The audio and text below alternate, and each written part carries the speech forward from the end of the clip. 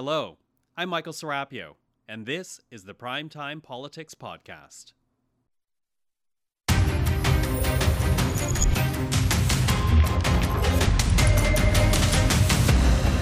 Tonight on Primetime Politics, Maxime Bernier eyes a return to Parliament. After failing to win a seat in the last federal election, the former Harper minister says he will try to get back to the House of Commons with plans to announce his candidacy in the riding of Portage Lisgar in Manitoba. Coming up, we will hear from Maxime Bernier. Also, our political strategist will weigh in on the move. What impact would an MP and leader from the People's Party of Canada have on Parliament? And Prime Minister was too afraid to stand up and answer it and debate me. 8 months into the job, and Canadians already have expectations of Pierre Poilievre. But will those expectations hurt or help the Conservative cause? This is Primetime Politics. Hello, everyone. I'm Michael Serapio. Well, a familiar name is planning to stage a comeback in Ottawa. Maxime Bernier, the former industry minister and foreign affairs minister under Stephen Harper, nowadays the leader of the People's Party of Canada. Mr. Bernier has not made it official quite yet, but he does intend to run in the Manitoba riding of Portage Lisgar. An announcement is planned for tomorrow around 11 a.m. Manitoba time. But right now, Maxime Bernier joins us. Mr. Bernier, thank you for joining us this evening. Thank you. I'm pleased to be with you. Now, your announcement is scheduled for tomorrow, but is it not safe to say that you'll be running since we're talking this evening? I'm not going to Winnipeg and Portage tomorrow to waste my time, if I may say that. Okay, so we'll read between the lines on that one. But, you know, no by-election has yet been called for Portage Lisgar, but of course it's being made available with the departure of Candice Bergen. But why run in Manitoba instead of your home province of Quebec? I said after the last election, the last general election, that I won't run in both anymore. And, you know, I was looking at that time two ridings across the country, Timmins in northern Ontario and Portage Lisgar. And as you know, in these two ridings, we did very well. We had a very strong team. And also there's a Francophone community. So, and now there's a by-election, and that's an opportunity to have a candidate elected and in Parliament before the next election. So that's why I'm going to Portage tomorrow. I'm in Thunder Bay today, and we'll do an announcement. But of course, there's two parts of being a member of Parliament. I don't have to tell you. One is being part of a national party, in your case, the leader of a party. But the other is to actually be a member for that riding. What can you actually bring the riding, or is this really just to further the People's Party? Yeah, I'm going to bring real conservative values. As you know, the conservative are fake conservative. They're not conservative anymore.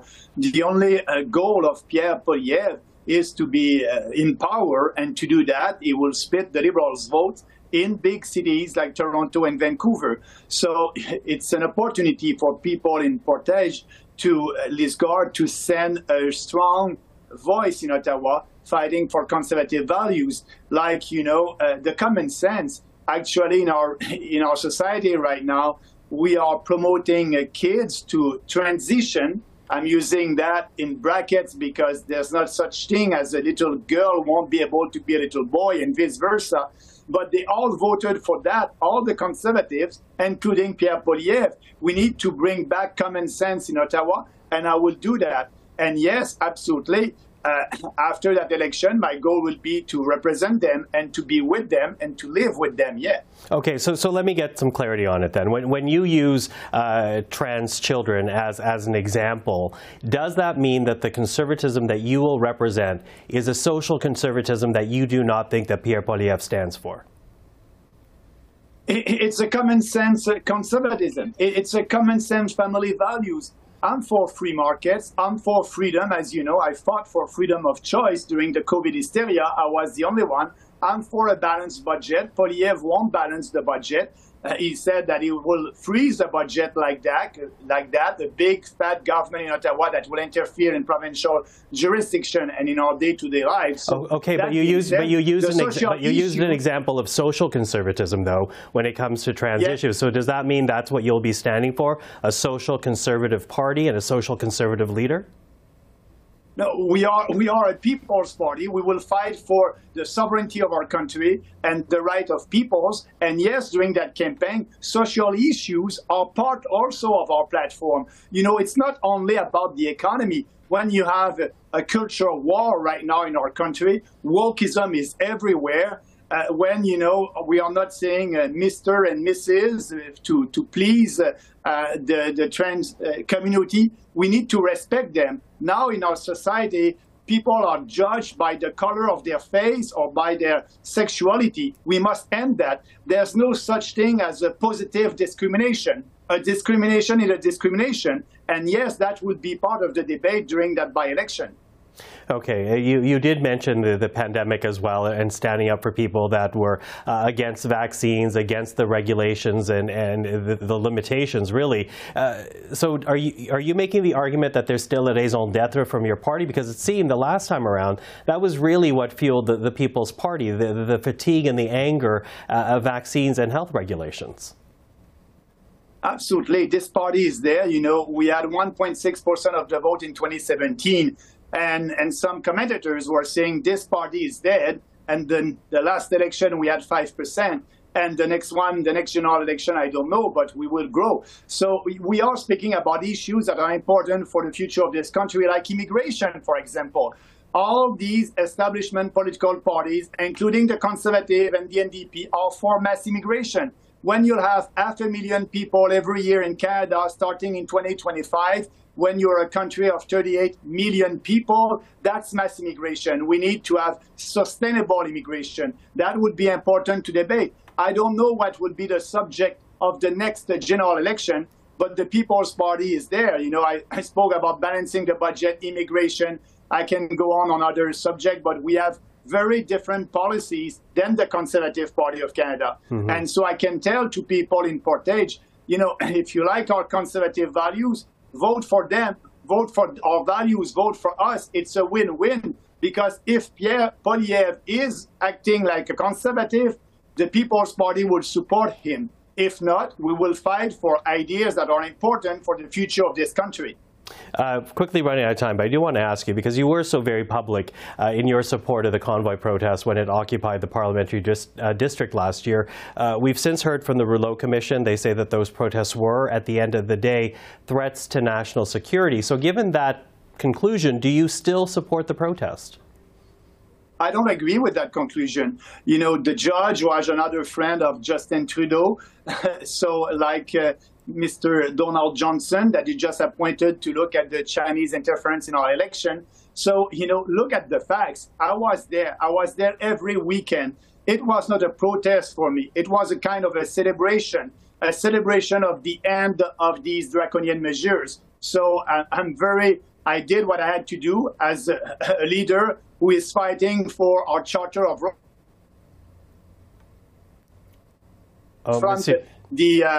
The federal court about it, so we'll know the details of that when we'll have that judgment soon. Mm-hmm, mm-hmm. You know, I do want to also get some clarity here. When you say that, you're mentioning what you described as a celebration, the parliamentary precinct, but part of it was also the blockades at the Windsor Bridge, which had an impact on trade, as well as Coutts, Alberta, which also raised the issue of weapons and an RCMP charge. Do you support those blockades as well? I must tell you, the bridge in the Ambassador Bridge, the Ontario government was able to dismantle that without using the Emergencies Act.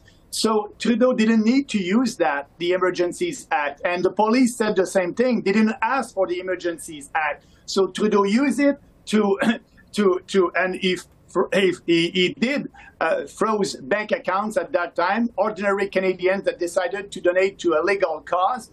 So you do that in an authoritarian country, not supposed to do that in Canada, but that happened, and that's why I was fighting for freedom, and I will always. Maxime Bernier, thank you so much for the time this evening. Really appreciate the conversation. I appreciate your time also. Thank you very much. Well, let's bring in our political strategist now to talk about Mr. Bernier's run. Susan Smith is principal at Blue Sky Strategy Group, Kate Harrison, vice chair of Summa Strategies, and James Valcke, director of research and strategy at Viewpoints Research. Hello to the three of you. Hi, Michael. Hello. Susan, I'll get you to start us out here. Do you think Mr. Bernier has a chance of taking the riding of Portage Lisgar? And if he does, what would that mean for politics in Ottawa? Well, it'll be a very interesting and I think fairly bloody contest in Portage la Prairie, a Conservative safe seat held by Candice Bergen before. And Mr. Bernier tilts right. And for the Conservatives to beat him and hold on to the vote, they're going to have to tilt right. So if he comes in, regardless, whoever wins that race will have appealed to that part of the party. And that brings that further right-wing social conservative voice to Ottawa. The Conservative candidate's an anti-vaxxer for the nomination ran and won against the Manitoba health minister. So it's going to be a very right-wing race. It'll be a question of who outright wings the other. Mr. Poilievre's team will have to show the people who might vote Max Bernier that they can do that, while at the same time trying to reassure the rest of kind of middle-of-the-road Canadians that they're not tilting too far right. But I feel a crick in my neck tilting in the right direction at this moment, watching this race. Oh, well, Kate, to give Susan's neck a break here, if Maxime Bernier does get elected, talk to us about the type of challenge that represents for Conservatives, because it's not just Maxime Bernier, but there's also other groups within the Conservative family that wants to challenge right now. Since Maxime Bernier would get more exposure if he's in the House, does that whittle away at the party's base? It's a big if, and it is a hypothetical. I have a different perspective than Susan on the likelihood of Maxime Bernier's return to the House. Keep in mind, he didn't even win the riding for which he was an MP when he ran as PPC leader a couple of elections ago. Yes, the PPC has done well in Portage Lisgar. I think last time they got about 20% of the vote, which is very high compared to other ridings. The Conservative candidate, though, in Candice Bergen, still won by a 30-point margin. So I think it is a big hypothetical. For sure, there's a tension. There always has been within the Conservative movement around the right and more of the center. And I think that, for the Conservatives, they kind of have to stick to what is authentic and true about the leader and his current policies, which is that small p populism. We've tried a couple Goldilocks approaches along the way of being quite right and more to the center under Aaron O'Toole. Now this is something different, and Conservatives will have to decide and see if it's successful once the next election concludes. Yeah, not an easy task, though, for Mr. Poilievre, I would imagine, though, if they're going after the same voter base.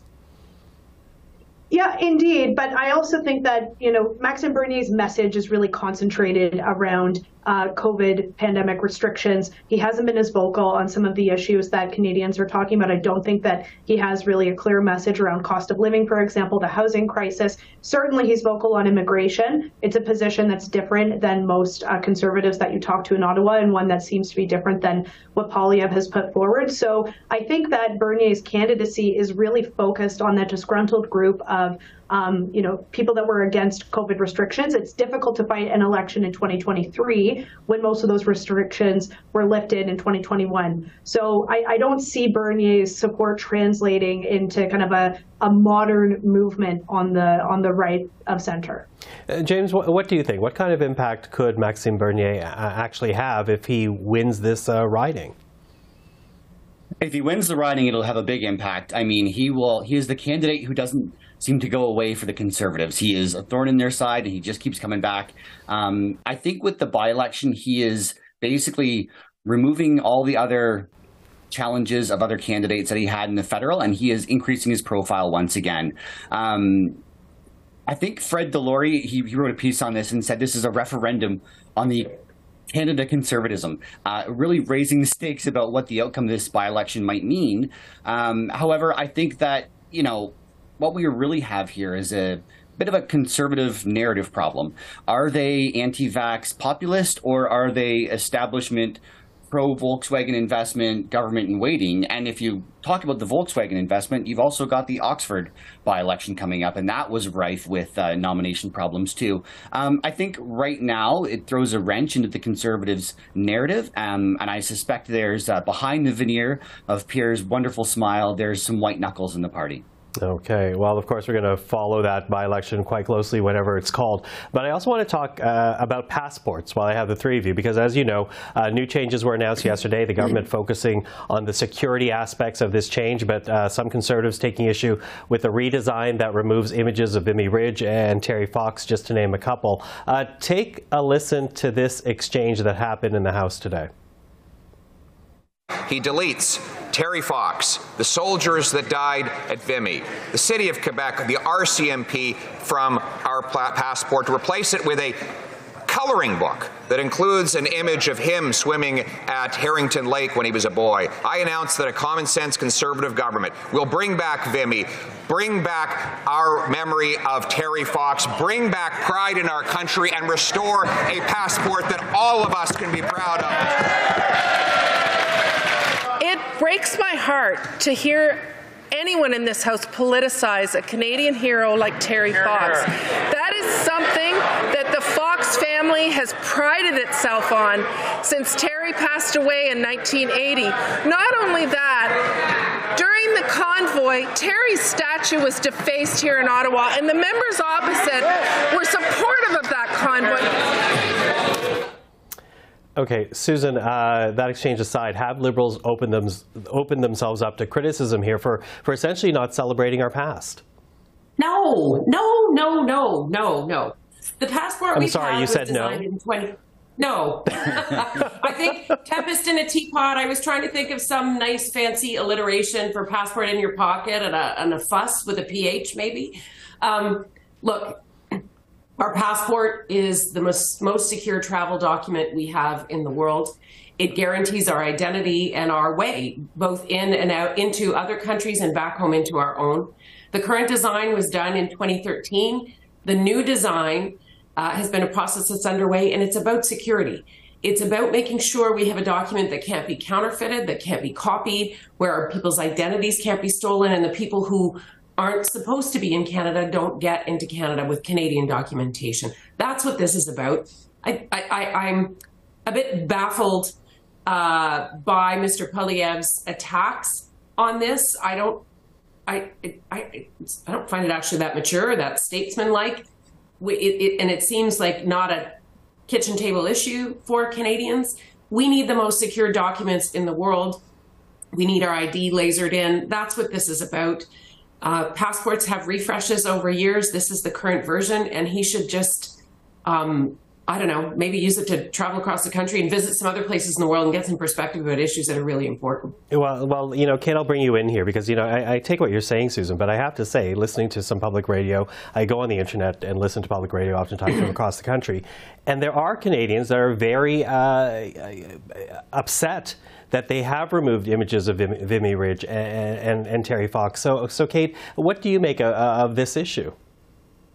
Yeah, I think if you are a traditionalist and a conservative who takes a lot of pride in national history, you're probably looking at this document and not understanding why some of those things would be removed. And I mean, I would agree with Susan that there are bigger fish to fry. I think one of those fish are actually getting your passport on time. And I think that having this whole redesign distraction, when just last week the government came out and said, you know, we know that the PSAC strike is over, but expect your passport processing to still be delayed.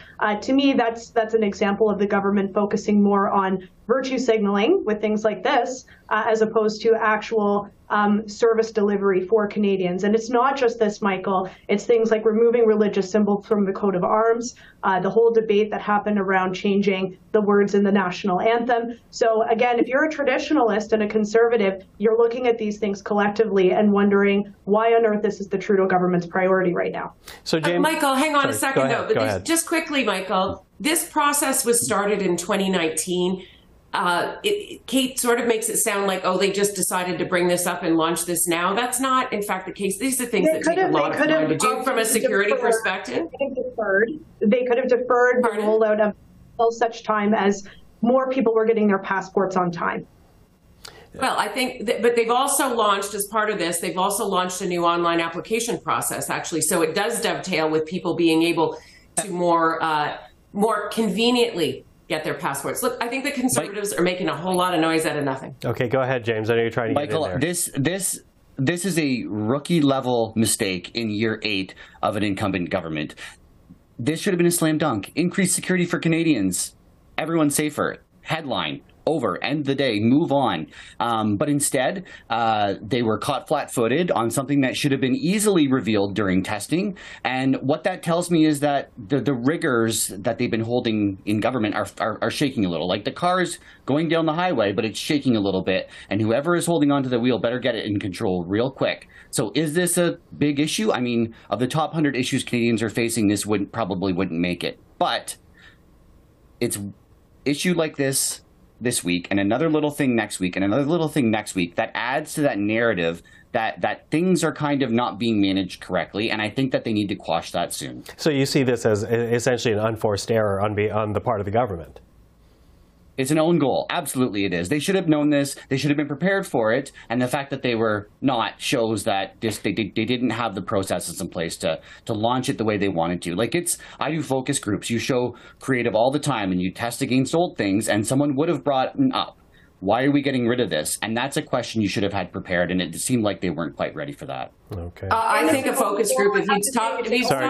Sorry, one at a time, Susan, very quickly, one at a time, If you'd stop anybody before the street yesterday and asked them were there pictures in their passport, I'm not sure they would have said yes, let alone being able to identify what was in them. People pull out their passports when they're using them. Otherwise, they sit in a safe spot in their safety deposit box or their drawer or their cupboard for wherever they can reach it when they travel. Kate, last word to you. It was an own goal that also lines the coffers of their main opposition's pockets. And I think that's the other part of this. There's been so many things in recent months that the Liberals have served up on a silver platter for Conservatives, motivated ones who care about issues like this, to then turn around and donate to Poilievre. I'm not sure how tactically that makes any sense for them, for something, to Susan's point, that so few people care about to begin with. Okay, well, we'll leave it at that. Thank you for the discussion today. Susan, Kate, James, take care. Safeguard that passport in your sock drawer. Thanks, Michael. Take care. Bye-bye, guys. Bye.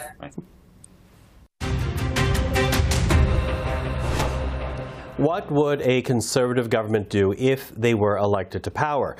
Well, that was the question put to Canadians by the research firm Abacus Data. And to discuss the findings, we're now joined by the chair and the CEO of Abacus, David Coletto. David, good to see you again.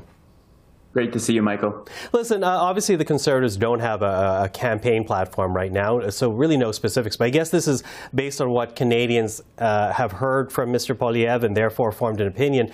Talk to us about your polling and what Canadians believe that the Conservative leader would do if he actually were elected Prime Minister. Yeah, and really the objective here is to understand what their perception is, right? What would a government do? You're right. No real policy has been put out there, but there is, some pretty clear signals from people on what they think a Poilievre-led government would do. For example, a lot of people, more people think that that government would eliminate the national carbon tax, would defund the English language CBC, and almost half of those that have an opinion think that the Conservatives would make it harder for women to get an abortion, and about the same number think it would eliminate the national childcare program that was established by the Liberals. So those are the four in which, a sizable number of people have some sense or believe that the Conservatives would do that. Whether they will or not is not what's important here. It's what the public thinks they're going to do. And that, I think, signals, one, how effective they've been at communicating their opposition to the carbon tax, which is not new. Previous Conservative parties and leaders have run on that. And it's made a lot of focus on its promise to defund the CBC. But beyond that, you start to see where perceptions are on childcare and abortion, which is a real sticky issue for Conservatives. Yeah, absolutely. And add to that, and again, based on your research, you've identified, or at least Canadians who took part in the survey, they identified to you their priorities, which they don't necessarily believe that the Conservatives will do anything about. Correct. And the big ones are housing affordability. Almost every Canadian thinks the government, a future Conservative government, should focus on that. Taking climate change seriously and balancing the federal budget in 4 years, plus, cut my taxes. So on the first two, those are two that the Conservatives, I think, have talked a lot about. For example, housing. You've got Mr. Poilievre out there talking quite often about how difficult it is for people to buy a home these days. Not enough, I think people think the Conservatives are going to do anything about that, but there's an opportunity there for them. Issue like climate change, on the other hand, that's a real, I think, liability for the Conservatives because, even a sizable portion of those that are going to vote Conservative want the Conservatives to take that issue seriously, but not many think that it actually will. So that's an issue. Interestingly, when we look at the issue of abortion, for example, I mentioned earlier that almost half of those that have an opinion think the Conservatives are going to make it harder for a woman to have an abortion in Canada. But only 1 in 4 Canadians want that to happen. So there's another issue where the perception of what the government, Conservative government, would do is vastly different than what people want it to do. Okay, so let's pick up on that point then, because here you have Mr. Poilievre, who really just took over the Conservative Party about 8 months ago. Given that this is the perception that Canadians have of him right now, after seeing him on the job on the Hill, giving his speeches, giving his news conferences, has this been a missed opportunity for Pierre Poilievre to essentially grow the party base? Well, I think to some extent. I mean, the first thing to keep in mind is not everybody is paying a lot of attention to what Mr. Poilievre is even saying. The numbers who definitely believe that the government, a Conservative government, would, for example, get rid of the carbon tax isn't that high, given how often they talk about it. So the first thing is to give them a little credit that not everybody is fully digesting everything that Mr. Poilievre is saying. But on the other hand, I do think there are clear signals in this data about where the opportunities are. Issues like housing, which they focused on, issues around taxes, which they focused on, are obvious strengths for the party.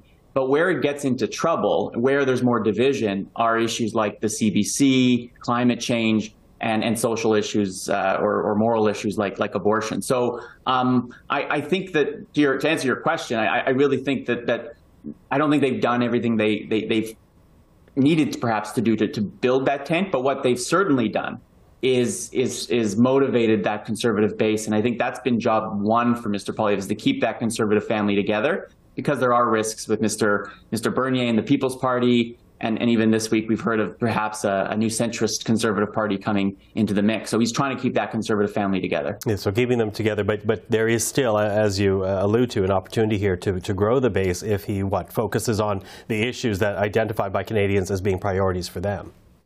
Absolutely, right, and those priorities remain the cost of living and housing, healthcare, and taxes, which is part of the cost of living agenda. So, I'm always advising anyone who wants to connect with people in any audience is know what they care about, know what they want you to talk about, and that's a clear signal. So there's opportunities here for the Conservatives to continue to differentiate themselves from the Liberals, but also to speak to the issues that most Canadians remain worried about today, and that's really what this survey highlights. David Coletto, appreciate the time. Thank you for this. My pleasure, Michael. Take care. And that is our program for this Thursday evening. I'm Michael Serapio. For everyone here at CPAC, thank you for joining us. Up next, Julie Van Duzen filling in for Esther Bégin at L'Essentiel. But we'll see you again here in Primetime Politics tomorrow.